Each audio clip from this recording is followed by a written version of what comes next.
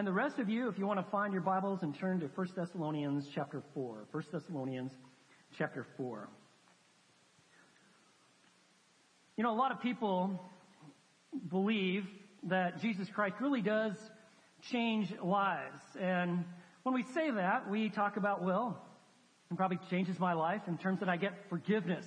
I believe in Christ. Christ has paid the penalty for my sin. That sounds really good, and I'm really glad about that. And that kind of changes things for me. I believe that He's secured a place in heaven.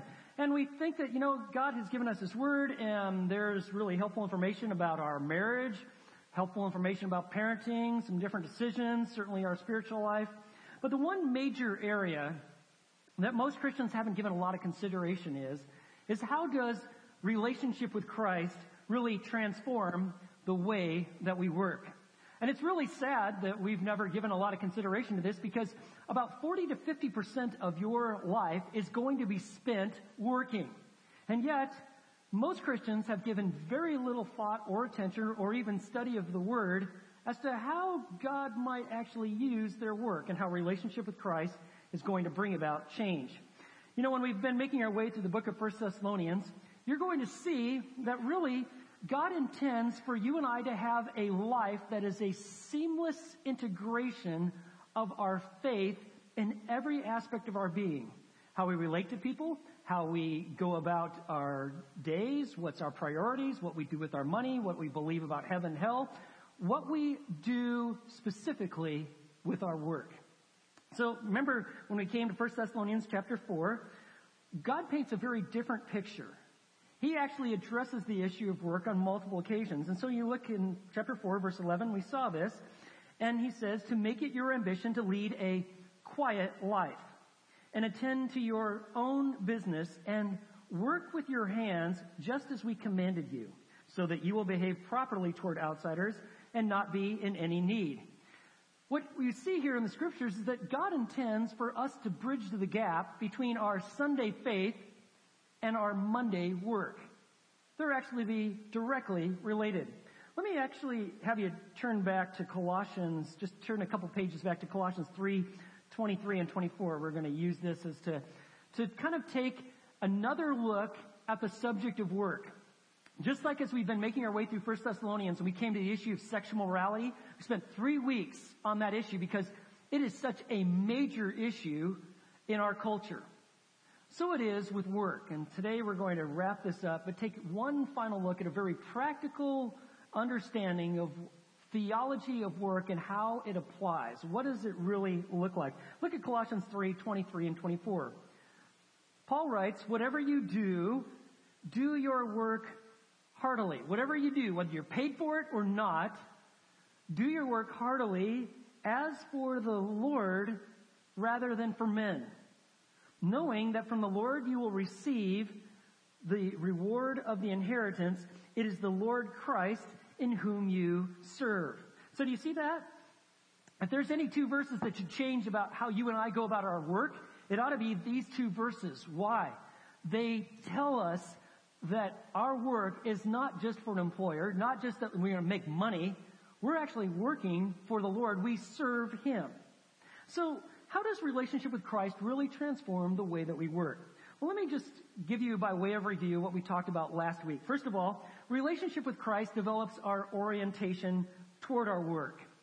Let me give you a simple definition of work, and we saw this last week. Work is effort exerted in some purposeful activity.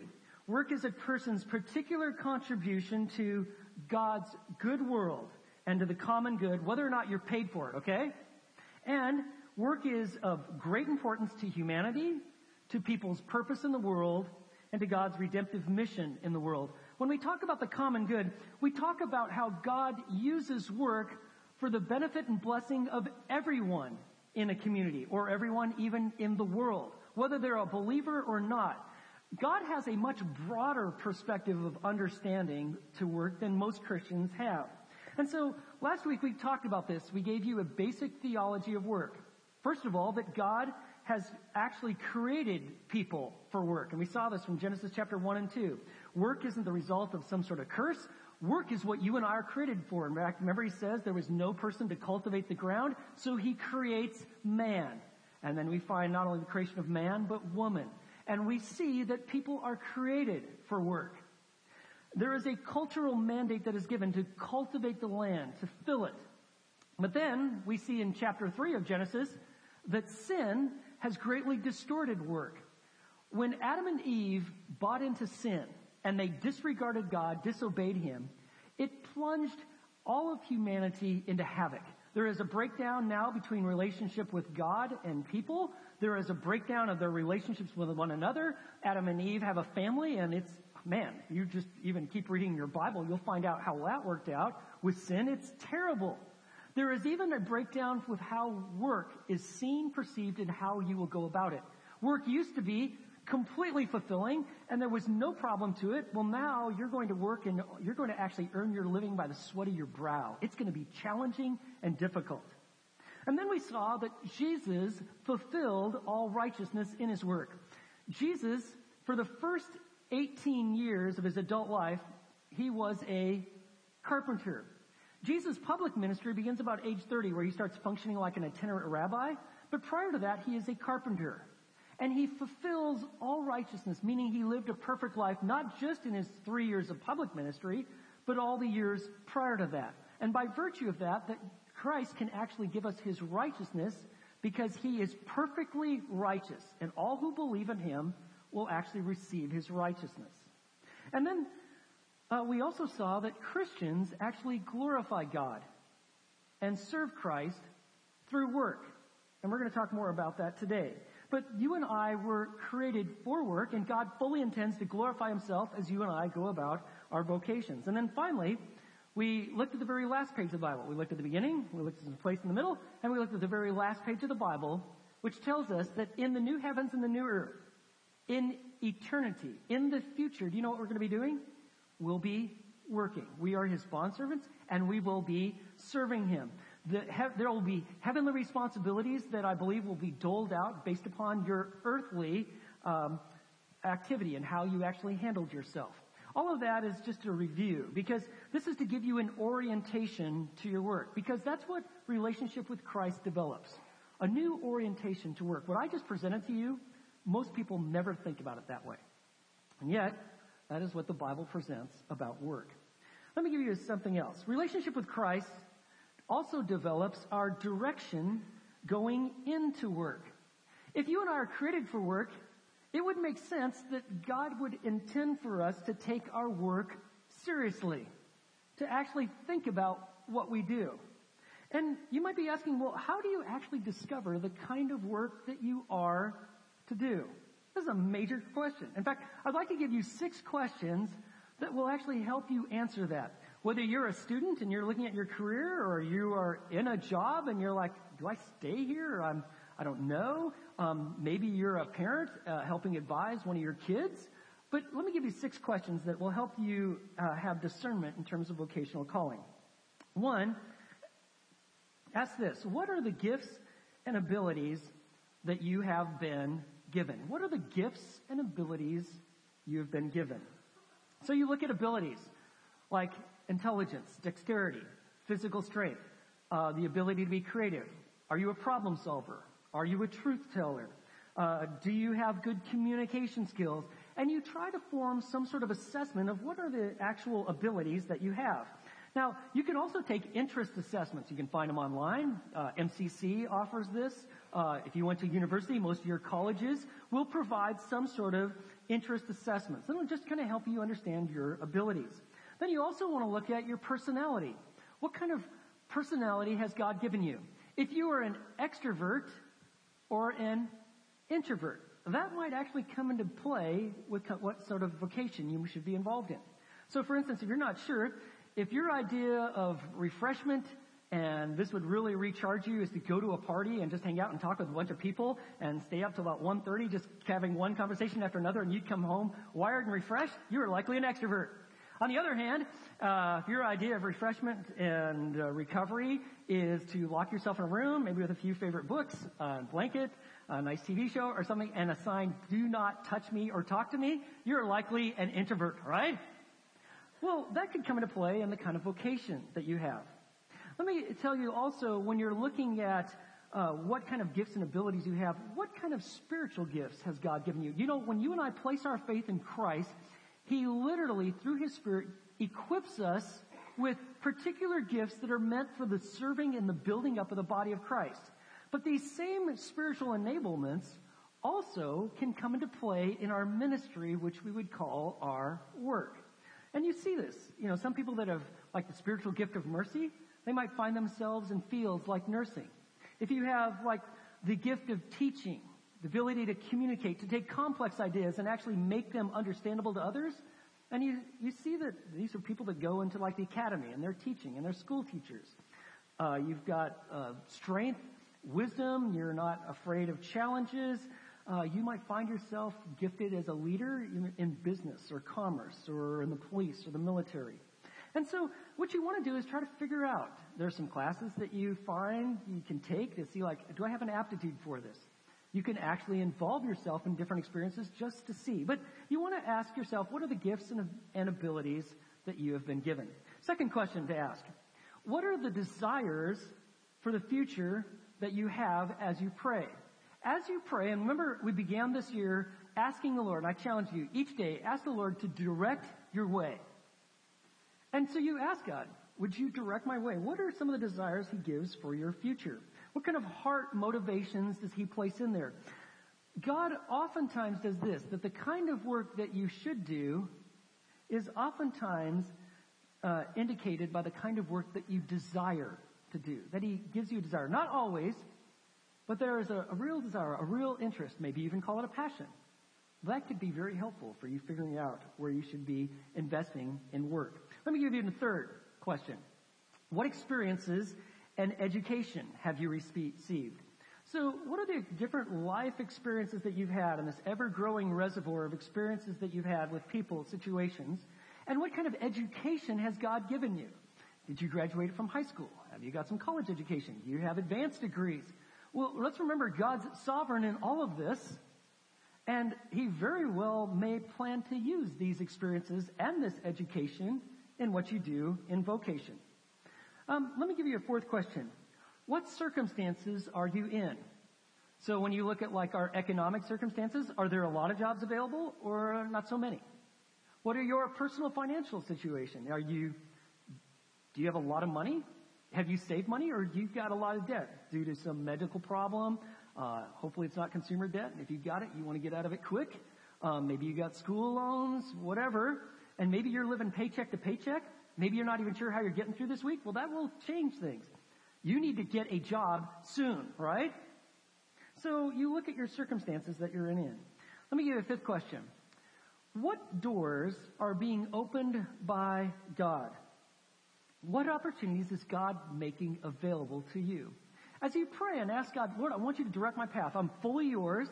And God opens doors. Sometimes they're in surprising ways. Maybe you weren't even expecting. But if you've got a desire, it seems to be a pretty good match with what you can do. If there's an open door, you should walk through it. God has a way of actually shutting the door if you're not supposed to go through it.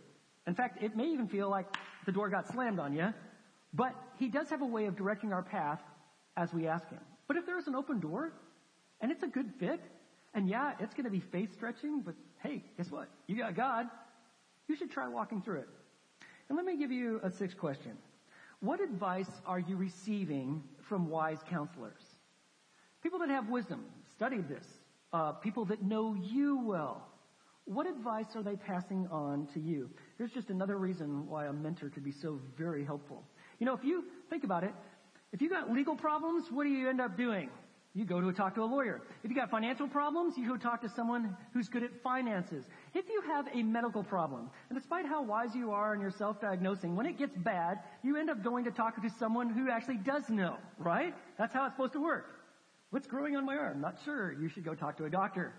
Why is it when it comes to the issue of vocation, we don't actually ever consult anybody? Proverbs 12:15 says, "The way of a fool is right in his own eyes, but a wise man is he who listens to counsel." Friends, you want to be wise. If I were you, I'd investigate this thoroughly. Ideally, what you want to do is you want to find the vocational fit that hits your sweet spot. You know what a sweet spot is, like on a bat? or like on a tennis racket. The sweet spot is the center of the racket where when the ball hits it, that's where you get maximum recoil, okay? So when the center of that racket hits that ball, man, that ball just goes sailing.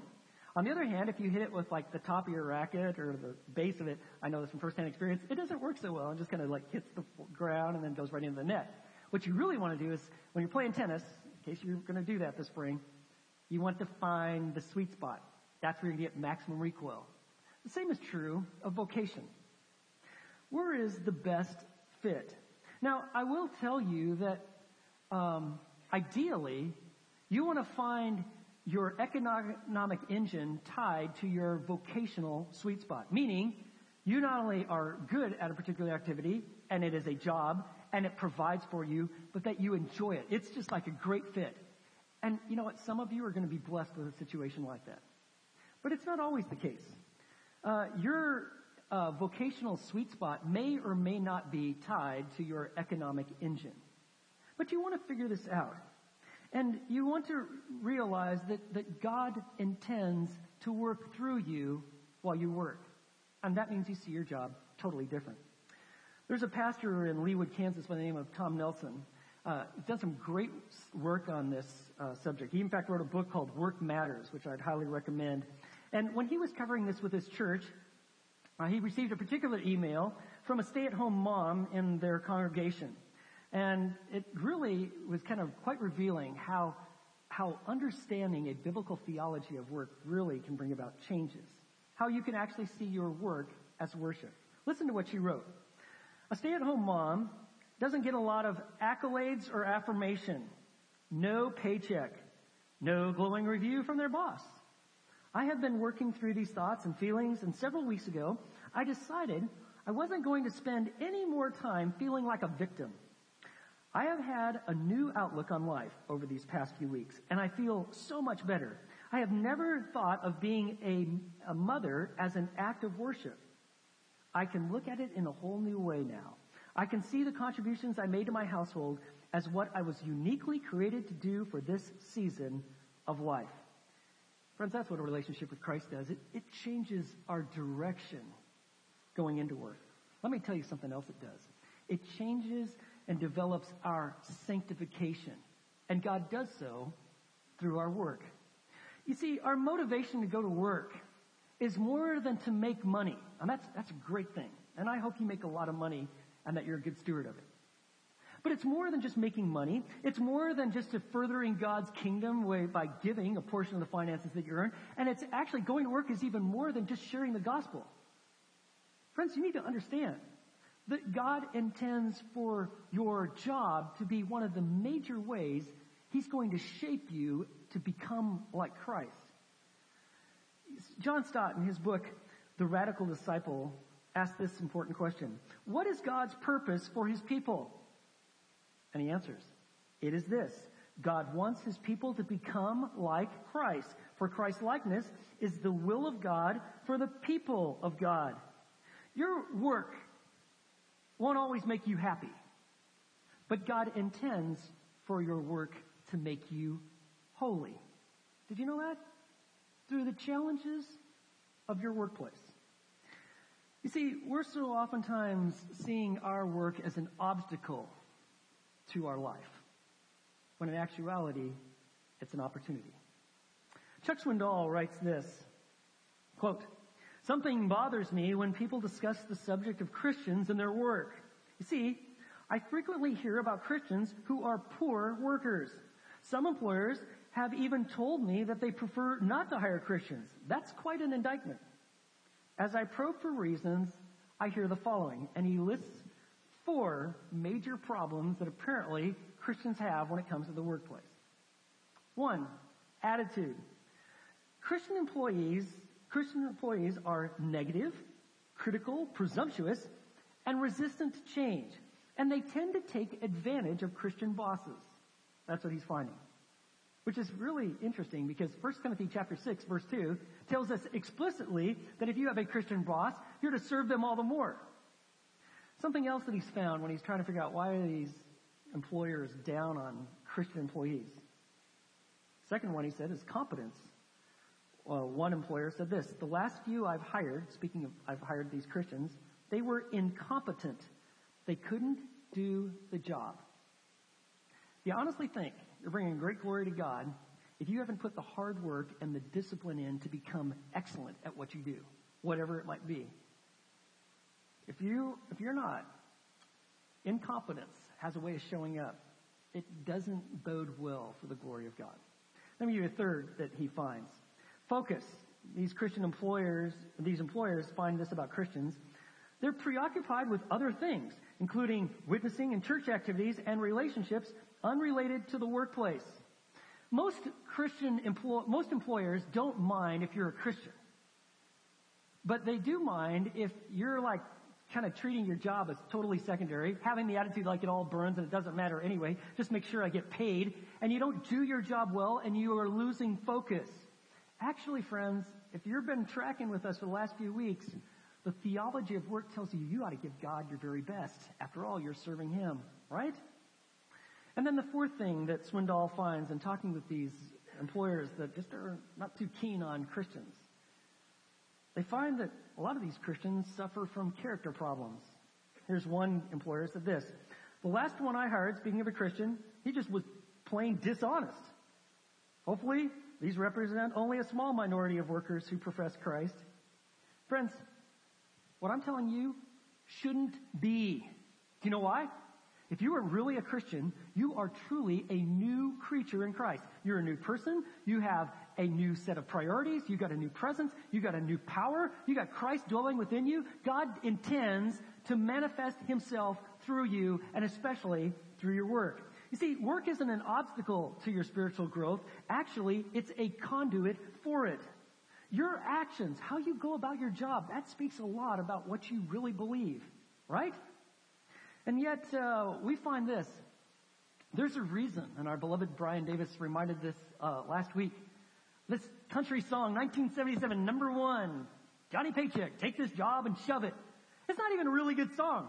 But do you know why it's still popular and one radio station plays it every Friday? You know why they do it? Because that's what most people think about their jobs, right? It's just kind of the attitude. They want to get paid, but in actuality, they really don't like their job. Sound familiar? I would have to say that you're going to find challenges in your job. I've never had any position where I was like, man, this is just gravy. There's no problems. Everything is just works just the way it should. I've heard people say, I'd really like my job if it wasn't for the people. Oh, man, these are the people.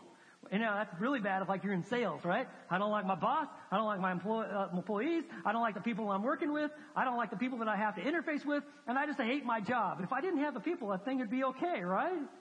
Friends, you need to understand something about your job. You're going to find difficulties and disappointments and discouragements. It is going to be hard.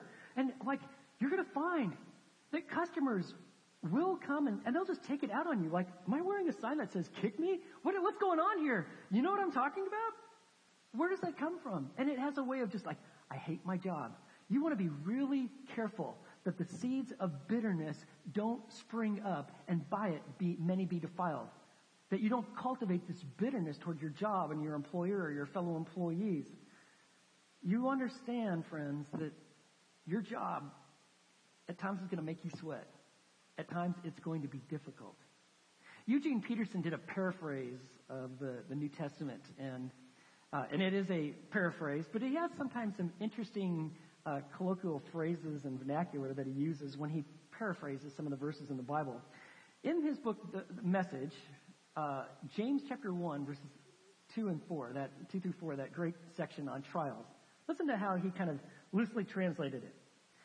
Consider it a sheer gift, friends, when tests and challenges come at you from all sides. Does that sound like your workplace? He continues, you know that under pressure, your faith life is forced into the open and shows its true colors. So don't try to get out of anything prematurely. Let it do its work so you become mature and well-developed and not deficient in any way. See, we go about work, and this is pretty much how it's presented, to find personal fulfillment. It's all about personal fulfillment. Nothing wrong with being personally fulfilled through your work, and I hope you have that experience. But far more important than personal fulfillment, when you look at the scriptures, God is bringing about spiritual formation.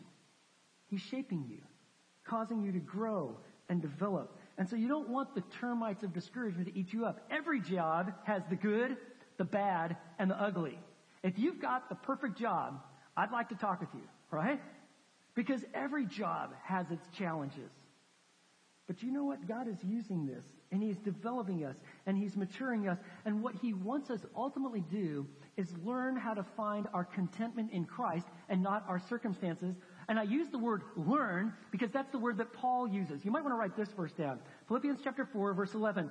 Paul says this, "Not that I speak from want, but I have learned to be content in every circumstance that I'm in." Learn. It's not innate. It's something that you have to learn how to go to God to find your contentment in Christ and not in your circumstances. It's very much related to the vision of our church. Remember our little maturity tree? Our vision is 4 words, super simple.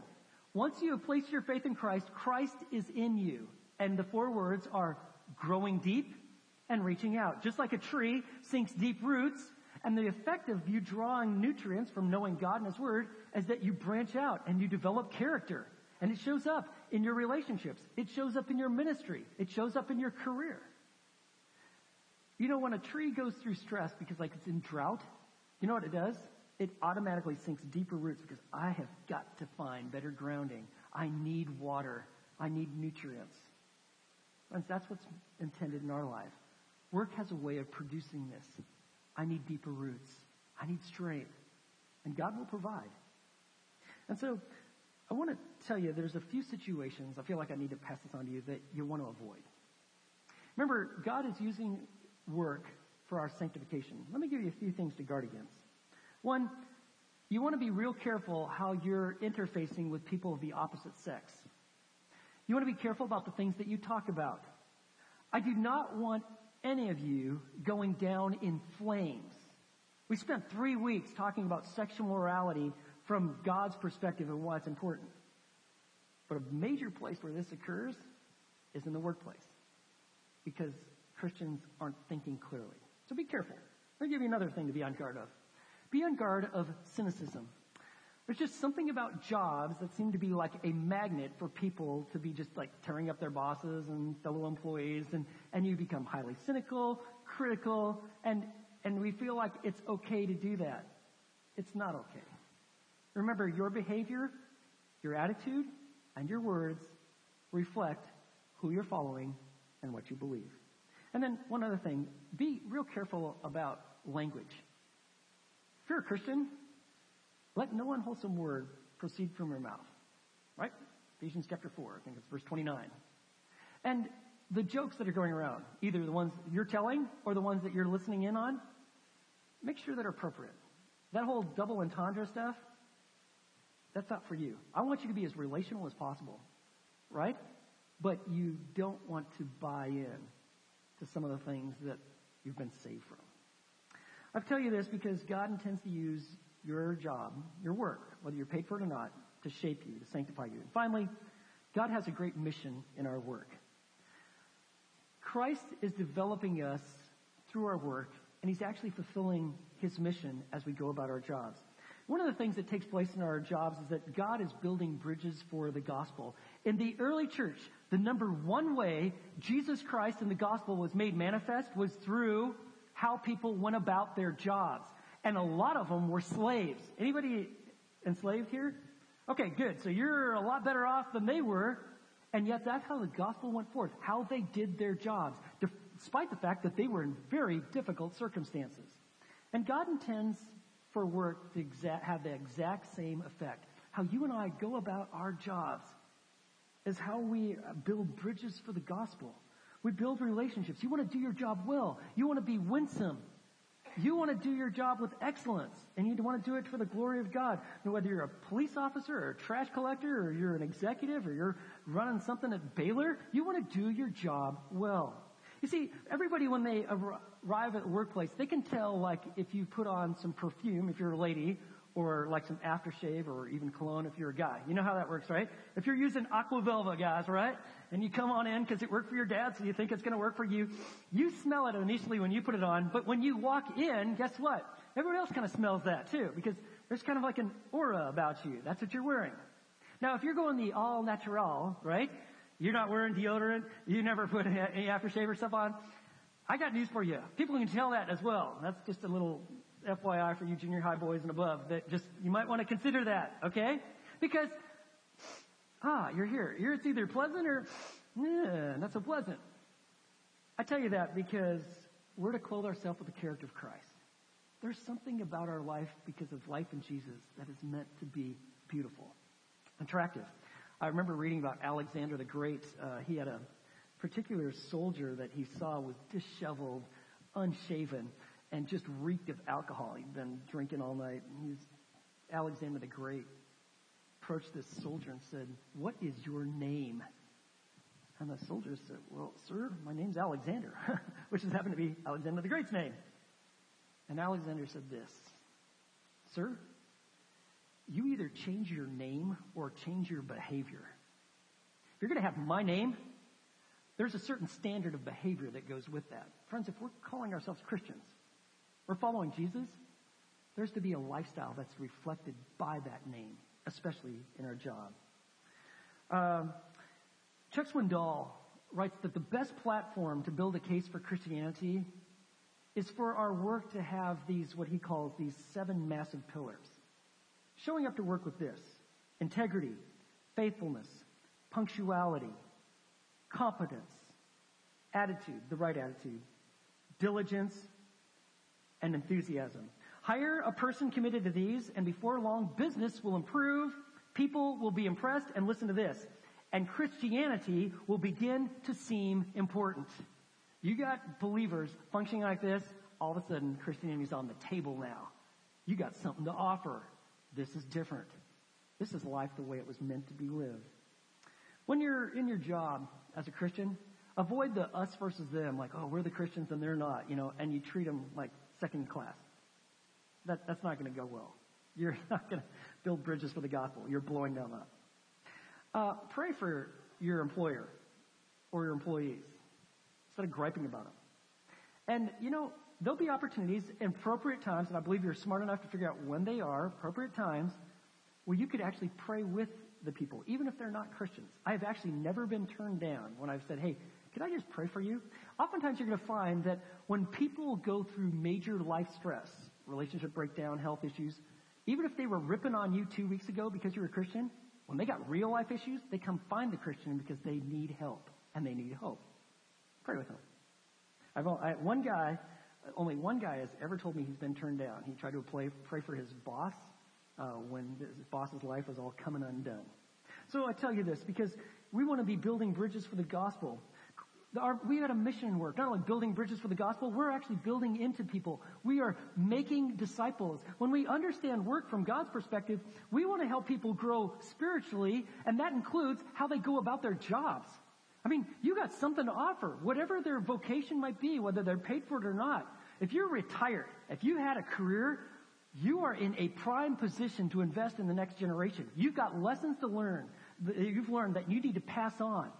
And so we make disciples. We understand that we want to help people move from success to significance, beyond just a personal success, so you're good at what you do, to actually helping others achieve their goals and what God has in front of them.